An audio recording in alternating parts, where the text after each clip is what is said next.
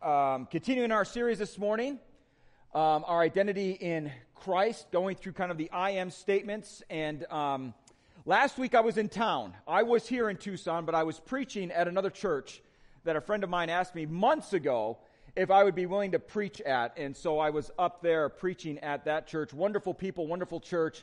But I got to be honest, I love you more. So nothing against them. They're wonderful. They're great. But it's great to be home. So I felt a little bit, I've never traveled this much in my entire life as I've had to travel this past July. In fact, I told Randall yesterday I kind of felt like him.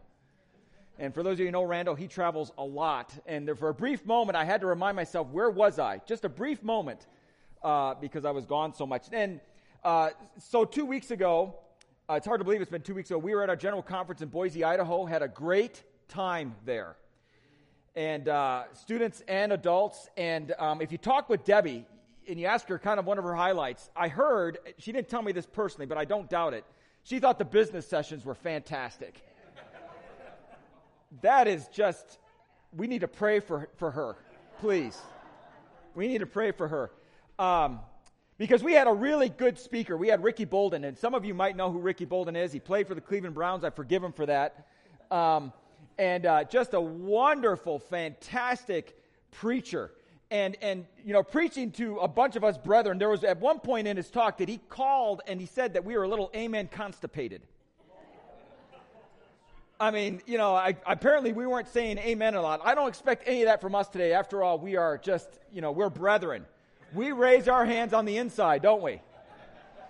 Right? I'm just saying that's what we do. And so I don't expect any of that this morning. But I'll be honest with you, hearing Ricky preach and hearing him share, you can't help but walk away a little fired up. A little fired up. When a former football player is preaching at you, you tend to want to pay attention. And he just brought in just a phenomenal message about evangelism and about looking at others, that all we have to do with people is just love them, right? And I would put it this way, all we have to do is love the people that Jesus loved, and we can hate everyone else. That's all we have to do, is just love the people that Jesus loved, and we can hate everyone else. And in case you don't know this, Jesus loves everyone. He hates no one. So that's just the reality. And so it just reminded me of the fact of just who we are in Jesus Christ and how loved we are in Jesus Christ. And it sometimes it pains me to know that there is a world out there, that there are people out there who, because of one thing or another, because of their upbringing, because of their cultural background, because of wherever they may live, all of this stuff, that there is a whole world out there that truly, I think, does not know how deeply they are loved by their Creator. There may be some of you here today who may not realize how deeply loved you are by your Creator. By your Creator. If you want an answer to the philosophical question, if you've ever asked this of yourself, is if you ever asked, is humanity evil? Is humanity born evil? In other words, is humanity at its core evil? And you may have probably discussed this at one time or another. My answer to that is no. For one simple reason. We are sinful, but we are not evil. We are not beyond redemption. If that was the case, Jesus wasted his time coming. Wasted his time being here. And here's the thing in Genesis. When God formed all of what we see today and things that we don't even see, that we are still discovering that is out there in the farthest reaches of space. And by the way, if we think that's the undiscovered country, just read the statistics that our oceans are still somewhere like 70 to 60% undiscovered. We don't know all that's in our oceans. And there's probably a good reason for that. We all saw Jaws, and we don't want to even go anywhere near that whole thing. But when it came to the creation of humanity, and even before that, God looked at everything as he was creating it, and at the end of the day, he would stand back and he would say what? It is good. It is good. Do you know what he said after he created humanity? He didn't just say it is good. You know what he said? It is very good. It is very good. Brothers and sisters, know this if you want, if there's nothing else you get from this message today. You are created in God's image, and you are dearly loved, and God doesn't make junk. You are very good. You are very good. You have never met an ordinary person. We're going to discover that today in today's passage. You have never met someone who is just simply ordinary. That if we were to strip away our humanity in some way, our broken bodies that we live in now, and see who we truly are or could be in Jesus Christ, we couldn't turn away. We would mistake that person for an angel, or maybe even, dare I say, God himself. It is just a beautiful picture. So let me just say this, brothers and sisters. Do not shortchange yourself. Do not cut yourself down needlessly. That is wrong. Do not sit there and say, I am worthless, I am junk, I am not loved. The Bible says completely different. And I want you to understand that this morning. And I'm not just saying that because I'm going away for 2 months. Okay? I'm saying that because I truly believe it. I wouldn't be up here if I didn't believe that Jesus Christ truly does love you. And all I hope to do is just help you discover how much he truly does love you. That's what I want to do. And I want to do that not only through preaching, but I want to do that hopefully in the way that I serve, hopefully in the way that I interact with you. I don't do it perfectly, but hopefully I can strive for that in my own life, is to show you, is to tell you how deeply loved you are by Jesus Christ, who created you and knows you. If there's someone who knows you better than you, it's him, and he still loves you. Period. Now, that's not my message today. That's just the intro. Let's get into Romans chapter 8 this morning. I titled this message, I Am an Heir, as we work through these identity statements. And it is true, we are heirs. And as followers of Jesus, I think there in some ways we know that we are heirs. That we know that there is a great inheritance that we are going to be coming into when we are no longer on this earth, but only temporarily with Jesus in heaven, because there's going to be a new earth and a new heaven.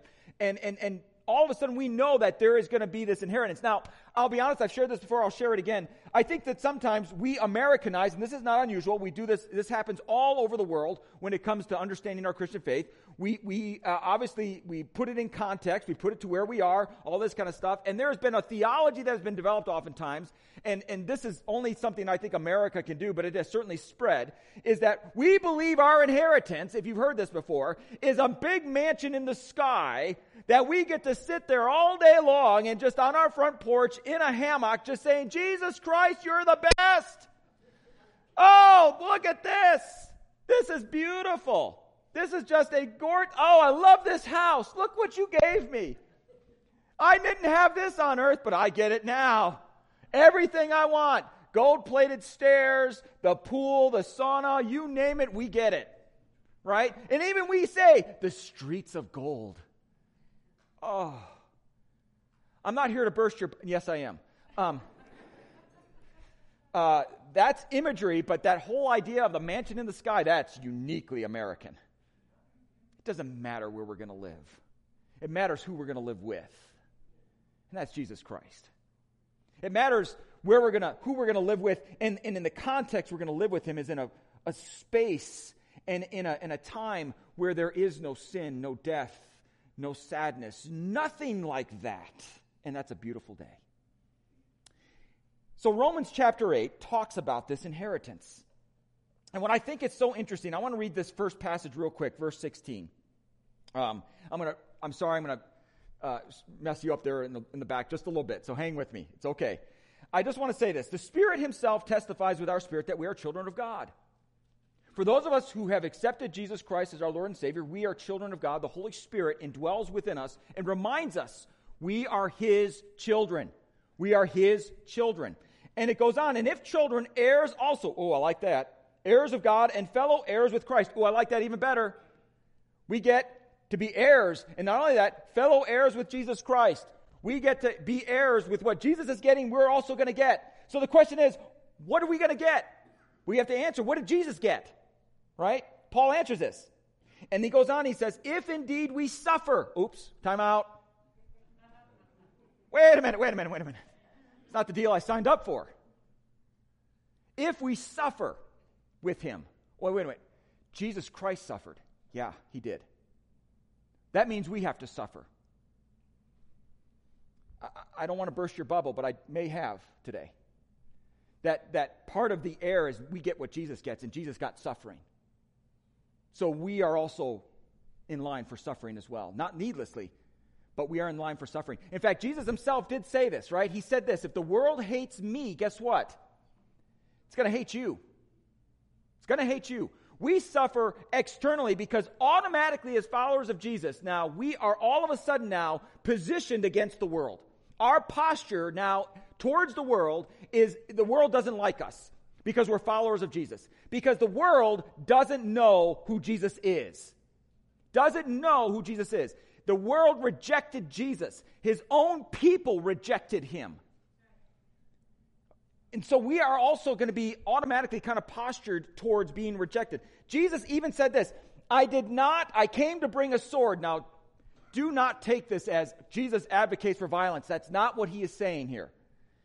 And what he's saying is that all of a sudden now I divide mothers from daughters and fathers from sons and brothers from brothers and sisters from sisters and sisters from brothers and mother-in-laws from daughter-in-laws. He probably didn't have to go very far to do that in the first place. But nonetheless, that's what he was talking about. That automatically choosing to follow him will create division. Not intentionally, but because all of a sudden now there are people who will look at us and say, yeah, I don't like that. I don't like that you became a Jesus freak. All that kind of stuff. And so automatically, there is an aspect to the Christian life that in case you don't know yet, you ought to be aware of, is that there is an aspect of the Christian life that involves suffering. Paul acknowledges that in these verses. Because Jesus Christ suffered, we too are going to suffer. So that's part of our air.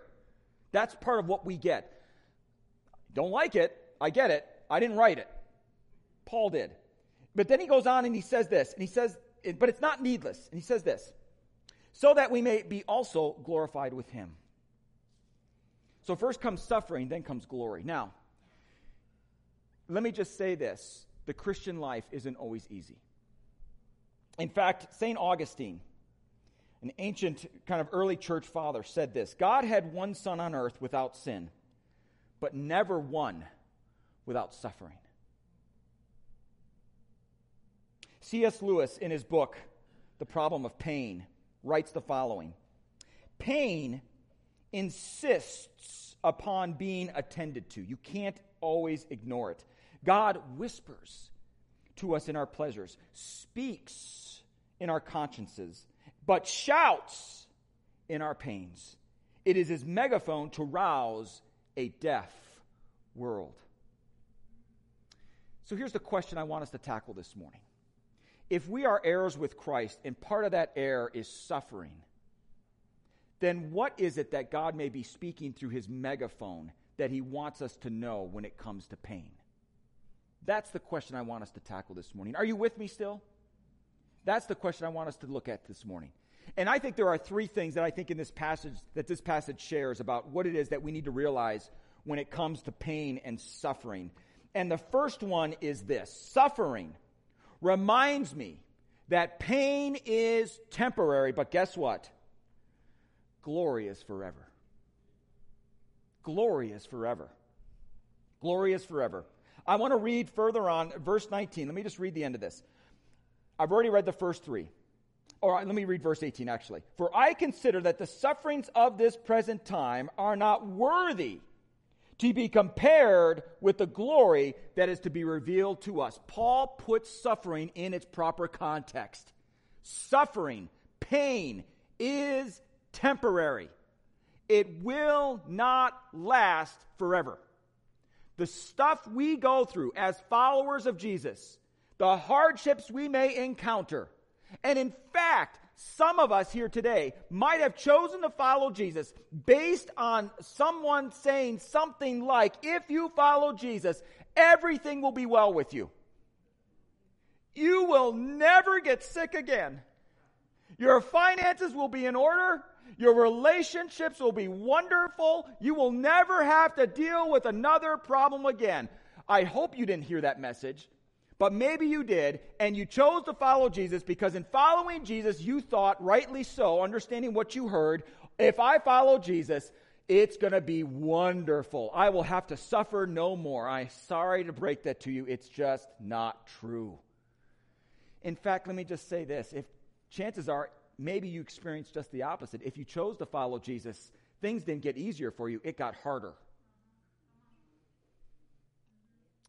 Not only are we externally now all of a sudden against the world, but let's be honest, there's some stuff in our life, sin in our life that we've got to deal with.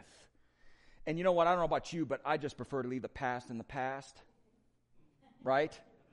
Oh, Jesus, let's don't bring that up. I'm forgiven, through your blood. Oh, Jesus Christ, you died on the cross. So you yourself even said, I will, as far as the east is from the west, I will cast your sins way over there. And I will remember your sins no more. Right? That's scripture right there. Amen, amen.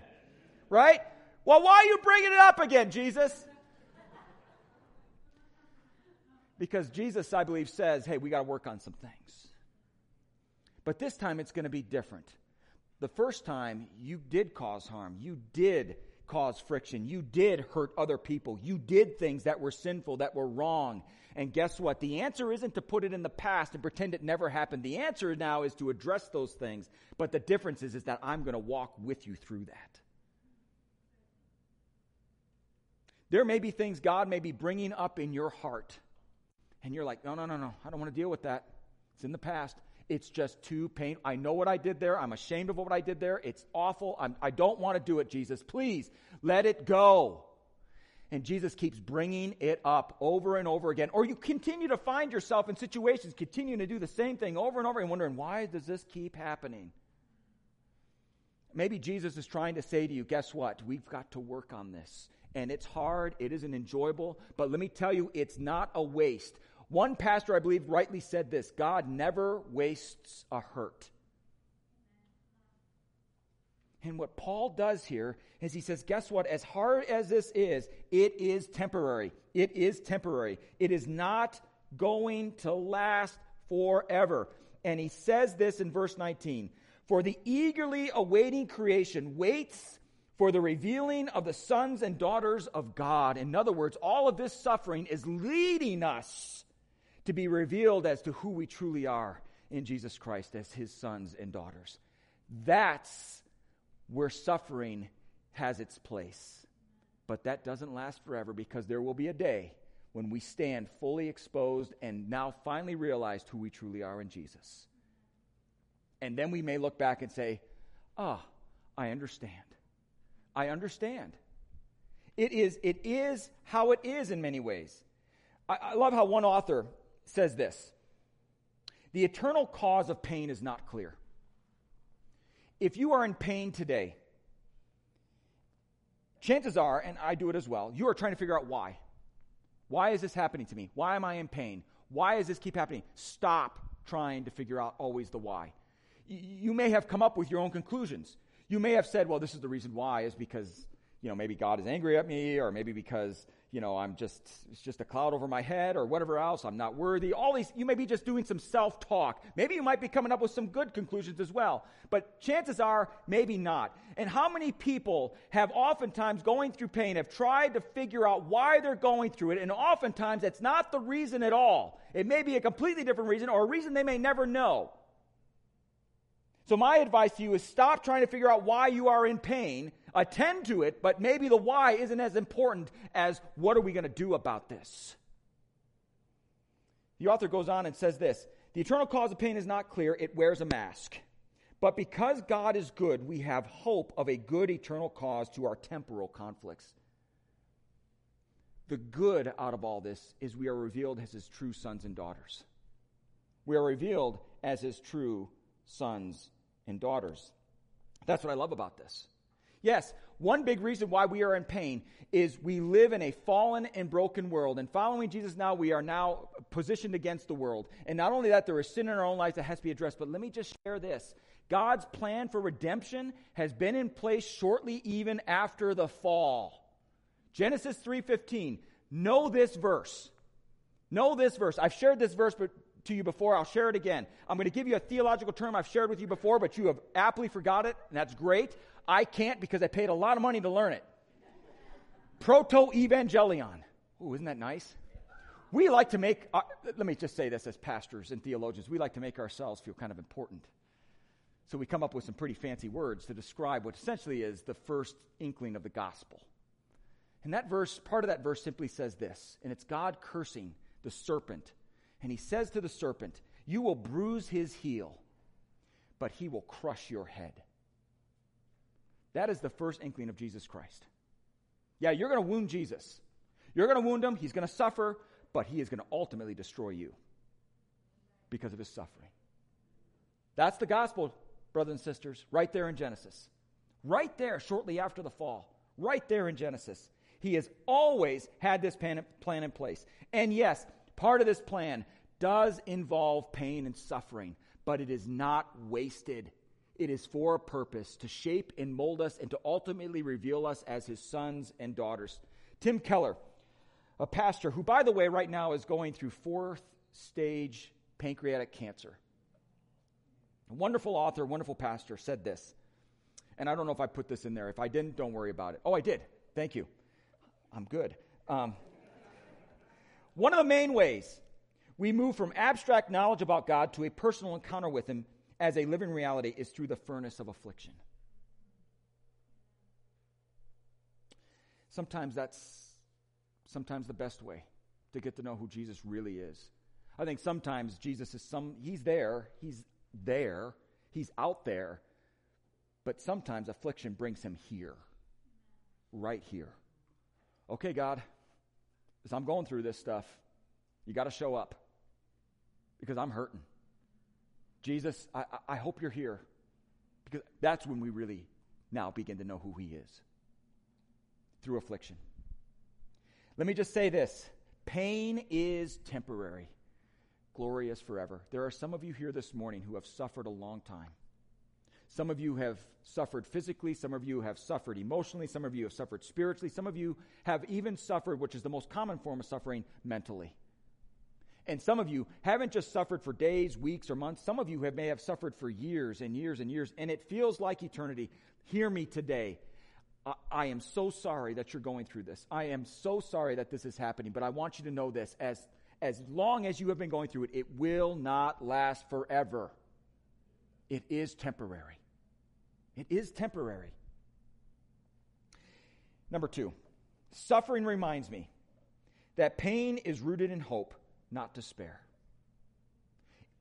If God's plan for redemption and to be revealed as his sons and daughters involves suffering, then we can know that suffering that we may go through is rooted not in despair, but rather in hope.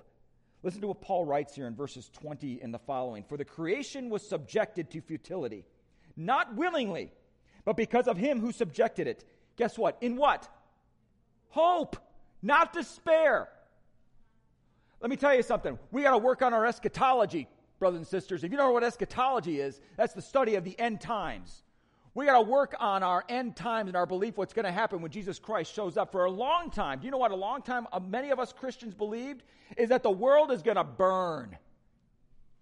And then also we said, well, let's just help God do it. I'll just let that rest there for a second. That was never our responsibility. This is God's world. If he wants to burn it, that's his choice. We're told to take care of it. Oh, I could go in so many directions on this, but I could because I'm leaving for 2 months. Let you settle on that. I'll just say this. As Christians, we ought to be the chief environmentalists. Now let this get political. How ridiculous is this? How ridiculous. Let the world burn. That's God's decision. I just want to take care of it. But here's the beautiful thing, is when we fell, or maybe it's not a beautiful thing, it's just reality. When we sinned because of Adam and Eve's choice, who they represented us, I get it, we weren't there, we didn't have that choice, but nonetheless, that's what it is. Not only did humanity fall, but guess what else fell? All of creation fell with it. Yes, this world isn't going to live forever. It's not meant to. We're not there to help push it along either. But it's not meant to live forever. There's going to be a new heaven and a new earth. But that's God's decision when that's going to happen. But until then, we are just going to take care of it. But here's the thing. Nonetheless, creation fell as a result of humanity's choice. And God allowed it to happen, not in just despair and just giving up and walking away from it, but rather in hope that He will redeem this all. We live in a fallen world, in case you didn't realize it. Not only are we fallen, we live in bodies that are wasting away. They do not last forever. I mean, you all know, well, you never know. I used to have more hair. I know. And now I'm blonding again. You might say I'm turning white, but I refuse to acknowledge that, but I will wear it as a crown of glory when that happens. But, my wife was talking to me. We were having a conversation the other day. She met with a friend who was doing face yoga. Have you ever heard of this? I've never heard of this. Face yoga. You've heard of this? Oh, Audrey has. Face yoga. And I said, why do you have to do face yoga? Because your face begins to lose muscle as you grow older. And in fact, as you grow older, it becomes harder and harder to take a pencil and hold it between your upper lip and your nose. And you all are going to try it later on. So you do face yoga to loosen up the face muscles. I would just say, just smile more. Right? Why do we do that? Face yoga. There is money to be made in everything, isn't there? Why do we do that? Because we know that we are getting older. All of a sudden now the things that we used to be able to do, we can't do as well. All that, we know this. Well, guess who else knows it as well? Creation itself. Creation itself. In fact, verse 21, it goes on, Paul writes, that the creation itself also will be set free from its slavery to corruption into the freedom of the glory of the children of God. For we know that the whole creation groans and suffers the pain of childbirth together until now. Do you know who else is waiting and anticipating the coming of Jesus Christ? All of creation. We're not the only ones. All of creation knows that this cannot last forever. This is not good. I am suffering here. This cannot last forever. All of creation is also groaning for the time when all things will be made new. All things will be made new. That is what creation is waiting for. And suffering reminds us of that this is going to change. You know what the key aspect of hope is? The key aspect of what makes hope is that it's change. It does not last forever. Things will change. And in this case, it's going to get better. Pain and suffering is a reminder of that. Things are going to get better. Things are going to get better. It's going to get better. And so all of a sudden now, Paul seems to kind of reframe this understanding of pain and suffering in a way that helps us to understand that, guess what? This is a good thing. This isn't a bad thing. And by the way, what I love about what Paul writes here is he is not writing from some sort of theoretical concept. He is writing from a person who experienced pain and suffering in a real and tangible way. He writes about it himself, about how he was shipwrecked, about how he was beaten, thrown in the jail. And one time, he was actually stoned and left for dead. He gets up, and he goes right back into the city. He suffered for the cause of Jesus Christ. He ended his days under arrest in Rome for the cause of Jesus Christ. He knows a thing or two about suffering. And so when he says, guess what, brothers and sisters, this is a good thing. He also, by the way, had a thorn in his flesh, some sort of physical ailment. We don't exactly know what it was, but we know that it was something he prayed, Jesus, take it away from me. And he prayed it not once, not twice, but 3 times. And God said, no, because in your weakness, I am strong. You will discover more of who you are in me.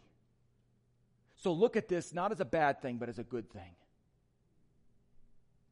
Pain is rooted in hope, not despair. Finally, the third one. This goes along with this whole idea of groaning and pain. Suffering reminds me pain is birthing deliverance, not death.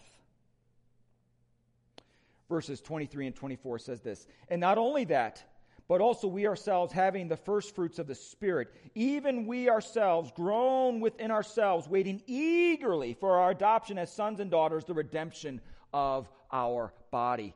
Brothers and sisters, if you don't know this yet, I want to ask you this. How many times do you groan? You're sitting down. Oh. You're getting up. Oh. You're waiting in a line. Oh. You're in a traffic jam. Oh, how many times do we groan? We groan because, would you please birth something new?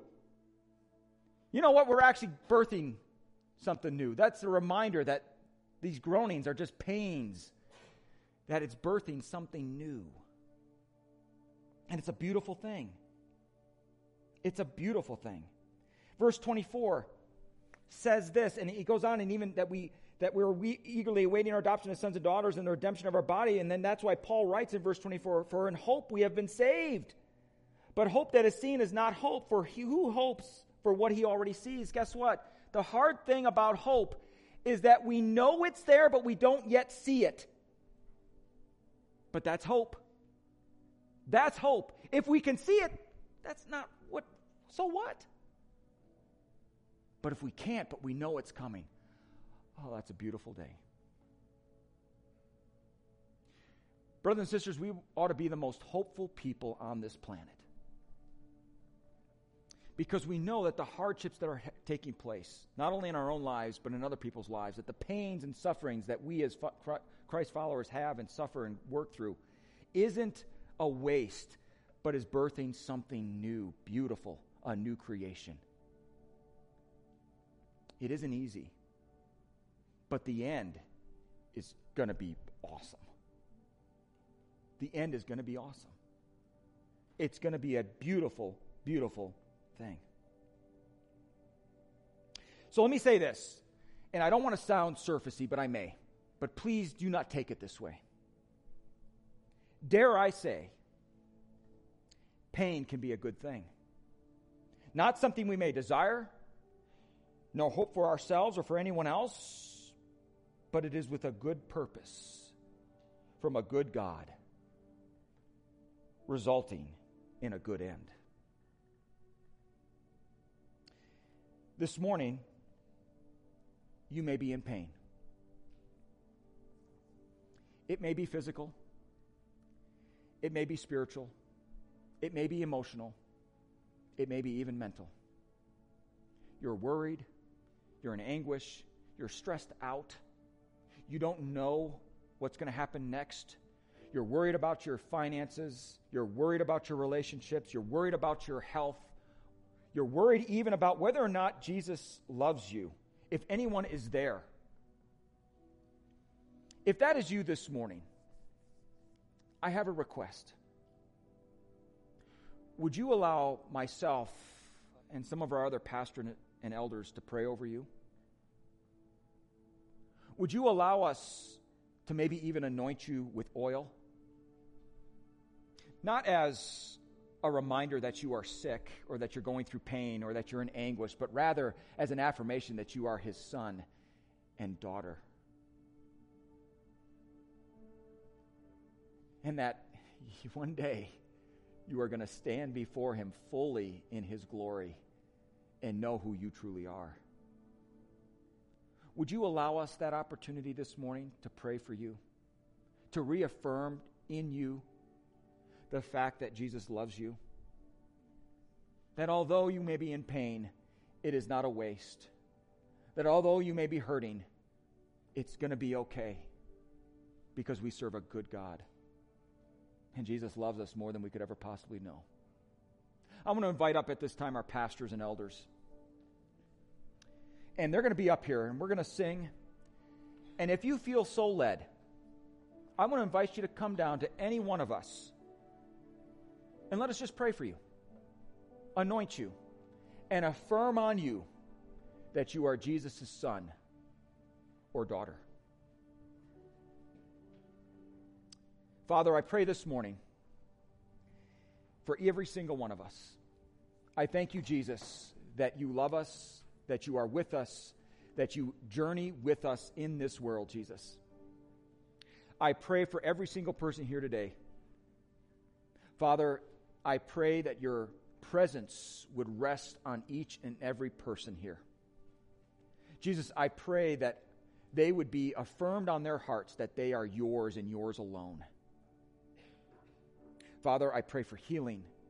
I pray for redemption. I pray for deliverance. I pray, Jesus, for the hope that you have instilled in all of us to once again emerge in us. That things are going to get better. New birth, new creation is on the way, Jesus. Thank you. Thank you, Jesus, for loving us more than we could ever possibly know or imagine. It's in your holy and precious name we pray. Amen.